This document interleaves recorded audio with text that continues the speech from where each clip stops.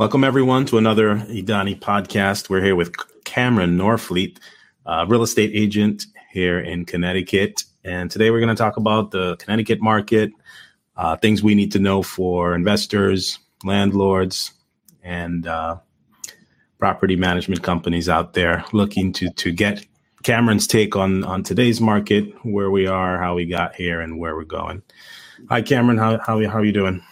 Doing well. I definitely appreciate the opportunity to speak to you and your audience. I'm doing well. I can't complain at all, man. Life is good. Okay, great. Good to have you on. So let's talk about the Connecticut market. What are you seeing as the current dynamics of the market today? So the current dynamics of the market today, I would say, is crazy. Ludicrous, absolutely absurd.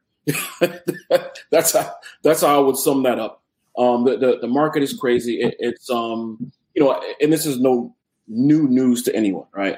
Everyone knows that the market is extremely hot. It's a hot seller's market. It's difficult for buyers. It's great for sellers.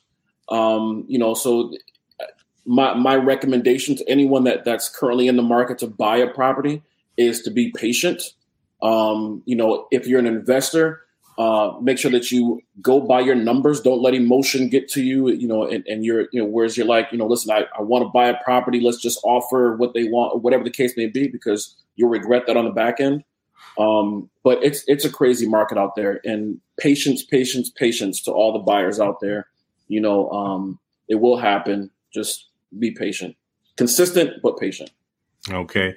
What's your listings like these days? I know, you're the investors, realtors. We have a lot of investors looking to buy. You're saying we're in a seller's market right now. Absolutely. Should investors think of listing at this moment, cashing out? So it depends. It depends on your situation. So, if there's a property that you have, and it's like, for whatever reason, this particular property doesn't quite fit into your portfolio the way that maybe you hoped that it would, then now would be a great time to offload that property. And that could be for a variety of reasons. Maybe it's not cash flowing the way that you wanted it to cash flow, or you have, you have several nuisance tenants in that property, whatever the case may be. Those properties, absolutely. I think now is a good time to get rid of those. Maybe you're at the end of your investing career. You've been doing this for 20, 30, 40 years. And it's like, what, should I, is now a good time to kind of offload the portfolio? Absolutely. 100%. Now for someone that's still in the beginning, or, you're not quite ready to retire at this point, I don't think, actually, and this is a real estate agent that's saying this right now, right? I don't think that now is the time to sell, because real estate is it's a long-term game. You know what I mean? So I mean, if you have planned on selling, your portfolio or what have you, at 20 years from now, why sell it now? Just because the market is up, we might experience another dip, between now and the time that you were planning on selling it. But by the time we get there, you'll be fine. So it really depends on your situation, and which is my advice. With a lot of things that may come out in this podcast interview. But my advice to many people is it depends, when they ask, questions, because it really depends on your particular situation. Okay. And for our investors who want to purchase and get into properties, what types of properties are you seeing that are getting the most interest? People want the most. What are you seeing out there in terms of property types that people are interested in? So most investors are, or at least in my experience, most real estate investors are looking for cash flow. All right. That or like if they're fix and flippers, and that's one thing. But, for the most part, they're looking for cash flow. So with that, I think, the Northeast in general has a lot of multifamily property. So I highly recommend that you look at 3 and 4 unit properties. And that's where most of my clients are looking, is at 3 and 4 unit properties. And they're flying off the shelves right now, Even at these high rates, even at the high interest rates, high prices, all of that. The 3 and 4 unit properties are definitely going, in terms of, investors looking for this, and even, owner occupied, house hacking is a big thing right now, so a lot of people are looking at, 3 and 4 unit properties, 2-family properties for house hackers as well. But yeah, 3 and 4 unit properties for, your strict investors. That's pretty much what they're looking for right now. Right. And do you think the rents right now justify these high prices? Will these investors get the return they're looking for? That's a great question. I feel like we are now getting to the point to whereas it's getting tough to cash flow. If you are paying the list price, it's getting to a point to where it's tough to cash flow. Because here's the thing, going back, I'll say last year or so, I'll put it like this. Let's go back to 2020. That's when things really start to take off, right? So rents were low and prices were relatively low compared to what they are now. But they were both increasing at a good rate. The rents were increasing rapidly. The prices of the properties were increasing rapidly. We're getting, and from what I'm seeing, we're kind of getting to a point to whereas the prices are still climbing, but the rents are struggling to keep up. So that's why I say to be patient. If you're currently in the market looking for a property, be patient, run your numbers. Let's go by your numbers. Do not get emotional.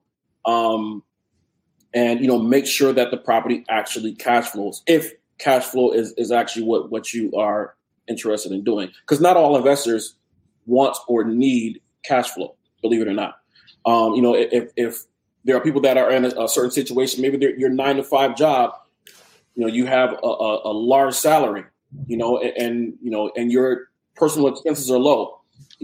Some of those investors, they're looking for appreciation. You know what I mean?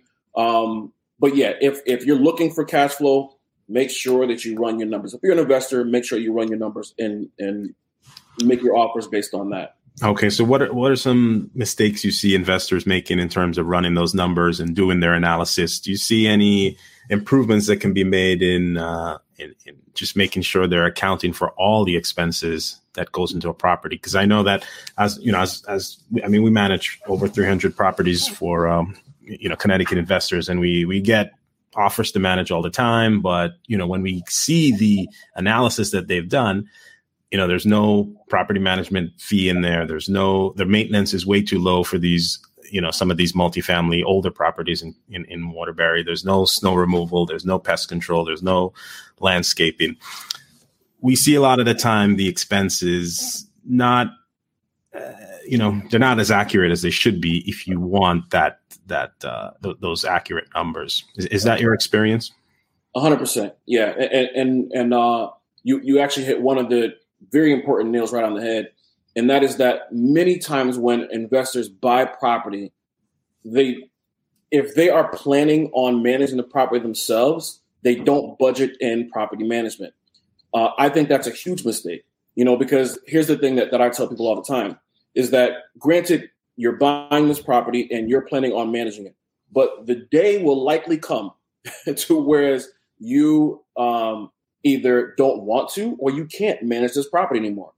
So if you don't budget in management now, then likely you will either have to sell the property or you'll have to hire a property manager. And so you'll definitely want to budget in property management into your numbers, even if you are planning to manage the property yourself. I also recommend, and this is kind of a bonus, I guess, I also recommend that anyone for your first several properties, don't use the income as, to pay your personal bills and to, go on vacations and things like that. I actually recommend, again, budget for property management. And even if you are managing the property yourself, then pay yourself that property management fee. That's your pay. You know what I mean? So yeah, I highly recommend that everyone that's looking to buy a property, I highly recommend that you actually budget in property management, along with all the other expenses that you had spoken about, snow removal, property tax and all that. People usually think about the property taxes, the petty all that good stuff. But they don't think about the, like I said, the snow removal, sometimes, trash removal, if we're talking about, 5 units or better, landscaping, all the things. I don't have the list in front of my head in front of my face right now. But there's all the expenses that you're going to face, vacancy, so on and so forth, that, that you need to budget for, when you're buying the property. Okay. And once they do acquire this property, what are some tips you have? I know you own property yourself and you do some management yourself. What are some of your favorite property management tips? Create systems. So pretty much everybody has heard horror stories about, listen, my uncle used to be a landlord. He got rid of the property because XYZ, right? And I'm going to say 99.999% of those times, it's due to that person not having good systems, right? How are you going to deal with this particular situation? How are you going to deal with that particular situation? So what I recommend is that once you buy the property, and if you're a first-time landlord, you shouldn't go through a situation, or you should go through a situation, and as soon as you're finished figuring out how you're going to get through the situation, document that. Okay. Document how you got through this.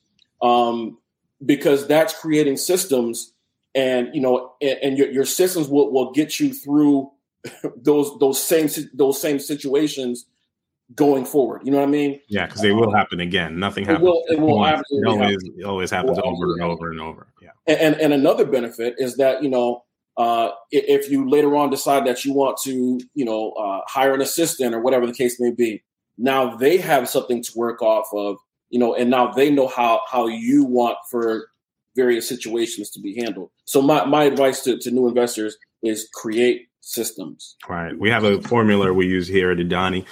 We do it, document it, then delegate it. So the 3 Ds, I like that little, every time I find myself doing something more than once, I do it, then I document it, then I delegate it to our assistant or to our team. And, you get that off your plate. But yeah, that's some good tips. What do you look for? Do the quality of the tenants matter when you're either buying a property or showing a property? How much weight do you play to, the tenant base and what they may or may not be like? It depends. So if I'm representing a client, I leave that 100% up to them. Okay. Like I would not say, hey, listen, I wouldn't buy this property because this tenant is a nuisance. Right. Right. Now I will point out, I will give my client information and say, this client is probably going to give you problems in these areas. Okay. That's me giving you education. It's your decision if you decide that you want to move forward or not. And I'll also probably give you tips on how you can mitigate that. Right. So as an agent, I will give you information, in terms of, if a particular tenant is going to be a nuisance or not, or whatnot, I'll give you education on it. If I'm buying, it really doesn't bother me, if there are nuisance tenants in the property, because I know how to deal with nuisance tenants. Mm-hmm. Right. Yeah. So yeah, it wouldn't necessarily bother me as a buyer, as an investor myself. But not everybody's built for this landlord life. That's true. That's true. It's a tough business. You got to deal with a lot of different people. It can be fun and rewarding, but it's absolutely. I love what I do, but yeah, that to answer your question, that I kind of leave that to the buyer. I give them the education, and I let them decide whether or not they want to, proceed or whatever the case may be. Okay, so let's go into some of the new laws that have come about recently in Connecticut for landlords and tenants. I know we have the late fees can't have some adjustments on those late fees. What's kind of your take on that? I don't like it. That's my take on it. So, I mean, I'm in Connecticut. Connecticut is what Connecticut is, right? I don't invest out of state. I'm not licensed as a realtor in any other state. This is where I do business. So my thoughts and the way that I approach it is, what comes is going to come. There's nothing I can do about it. My job is to educate myself on it and know how I'm going to work with it. So they reduced the late fees to a maximum of $50. I think it's like $5 a day or whatever, up to a maximum of $50. So, or 5% of the balance. Right. If it's a Section 8 tenant, you can only charge that 5% on their portion, on their portion, right? Full. I mean, with all of the changes, and the thing is, there actually were some other changes that they were trying to make that did not get passed. I'm going to say yet, but they did not pass. But my thing is, understand what the laws are, and know how you're going to work with it. It is what it is. You know what I mean? Yeah. There's another one for another law change, I believe, for application fees. You can only charge up to $50 on a tenant screening report, which you need to provide to the tenant, as well as not charging any move-in or move-out fees. I don't know if that was part of your process, but I never charged that anyway. Personally. Right. I know some companies did that.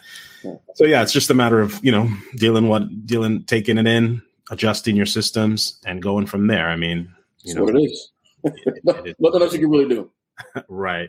Is there anything else big this year that came that you think landlords should know about? Nothing. When you say big, I would say nothing necessarily big for me.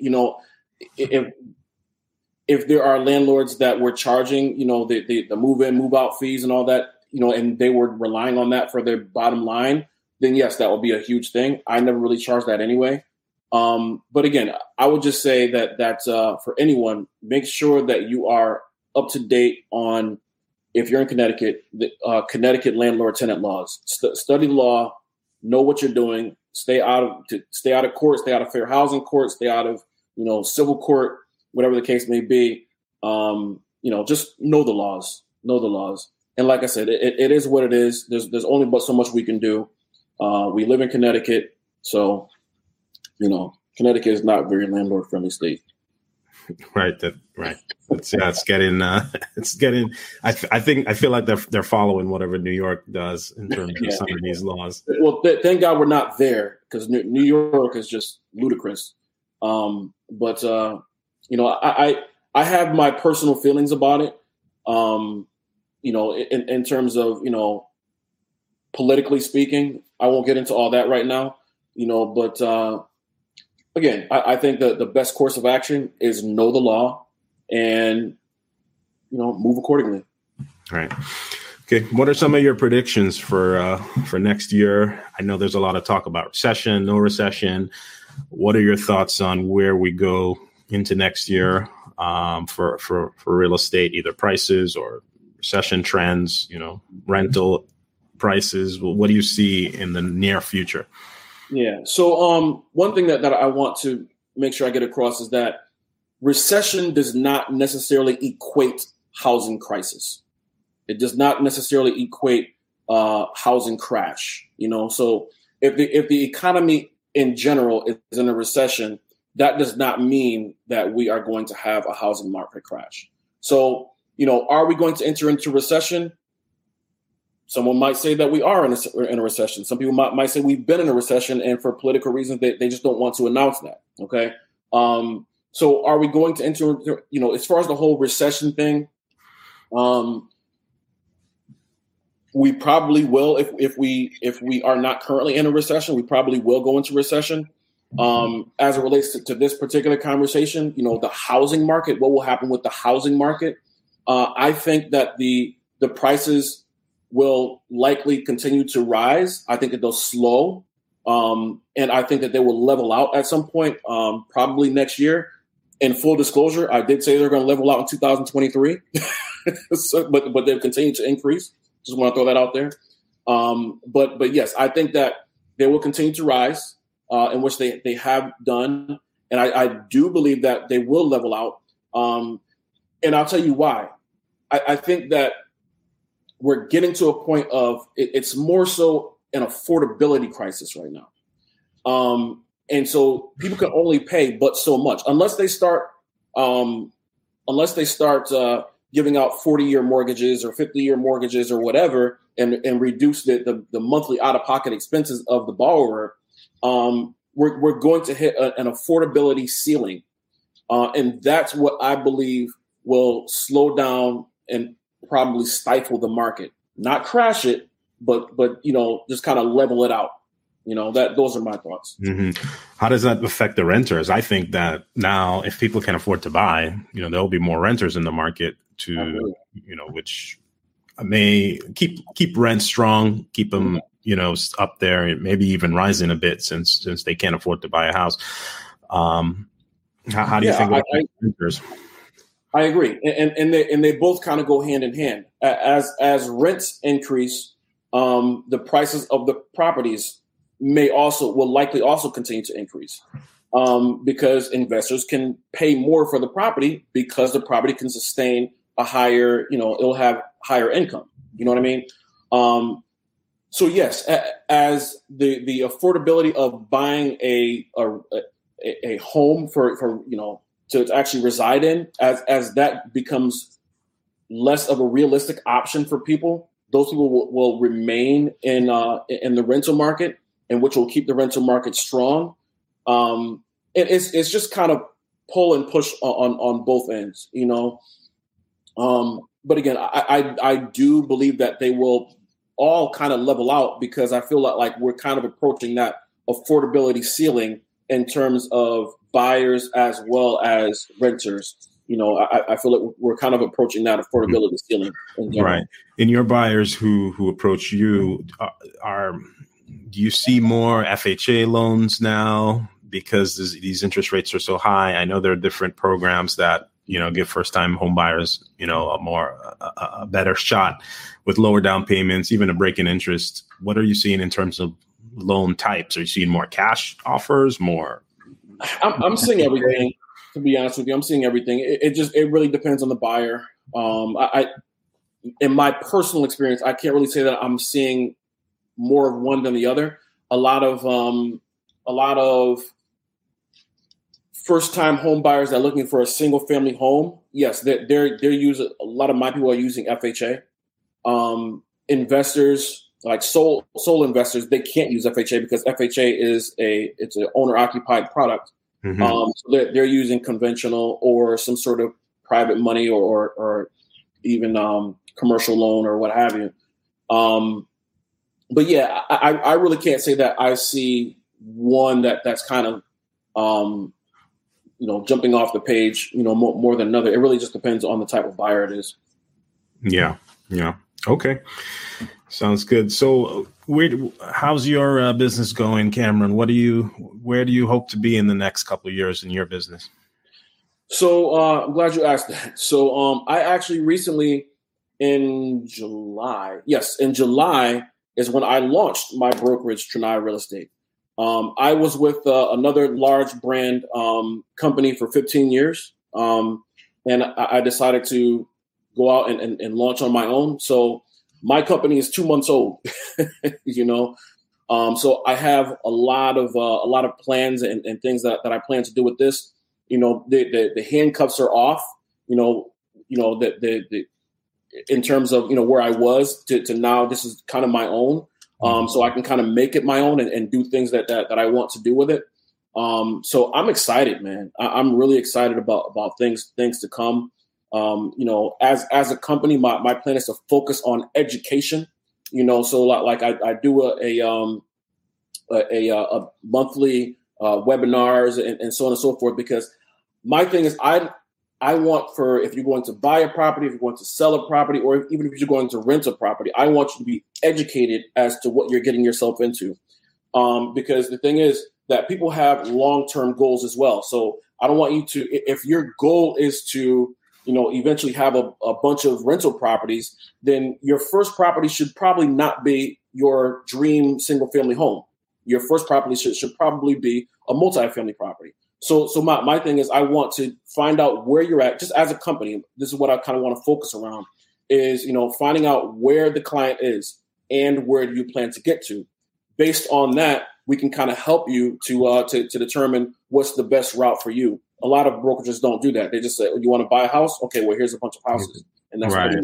What did you say you couldn't do before, and now with your own company you can do? I don't want to get into that. There were conversations, over there, and it's like, okay, so if I wanted to do X, Y, Z, I need to kind of, launch it on my own. They're good people over there. I just want to kind of leave that over there, but that's that. Okay. All right.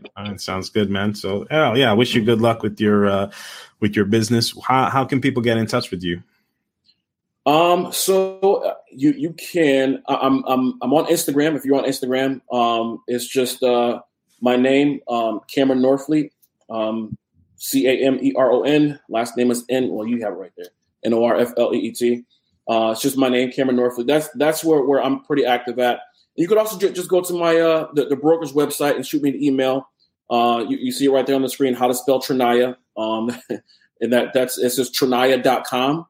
And Triniyah, just so you know, is a combination of my kids' names. Because for me, this is a legacy thing. Right. It's all about legacy. So, just go to Triniyah.com or hit me up on Instagram. I'm also on YouTube. You could type in my name into YouTube and you'll see all my videos and all that. That's a good way to get in contact with me. Okay, great. Well, Cameron, thanks for joining us, and we wish you all the success and luck in your business. And we hope things work out for the best. Thanks a lot. Thank you so much. I appreciate it. All right. Have a good day. You too.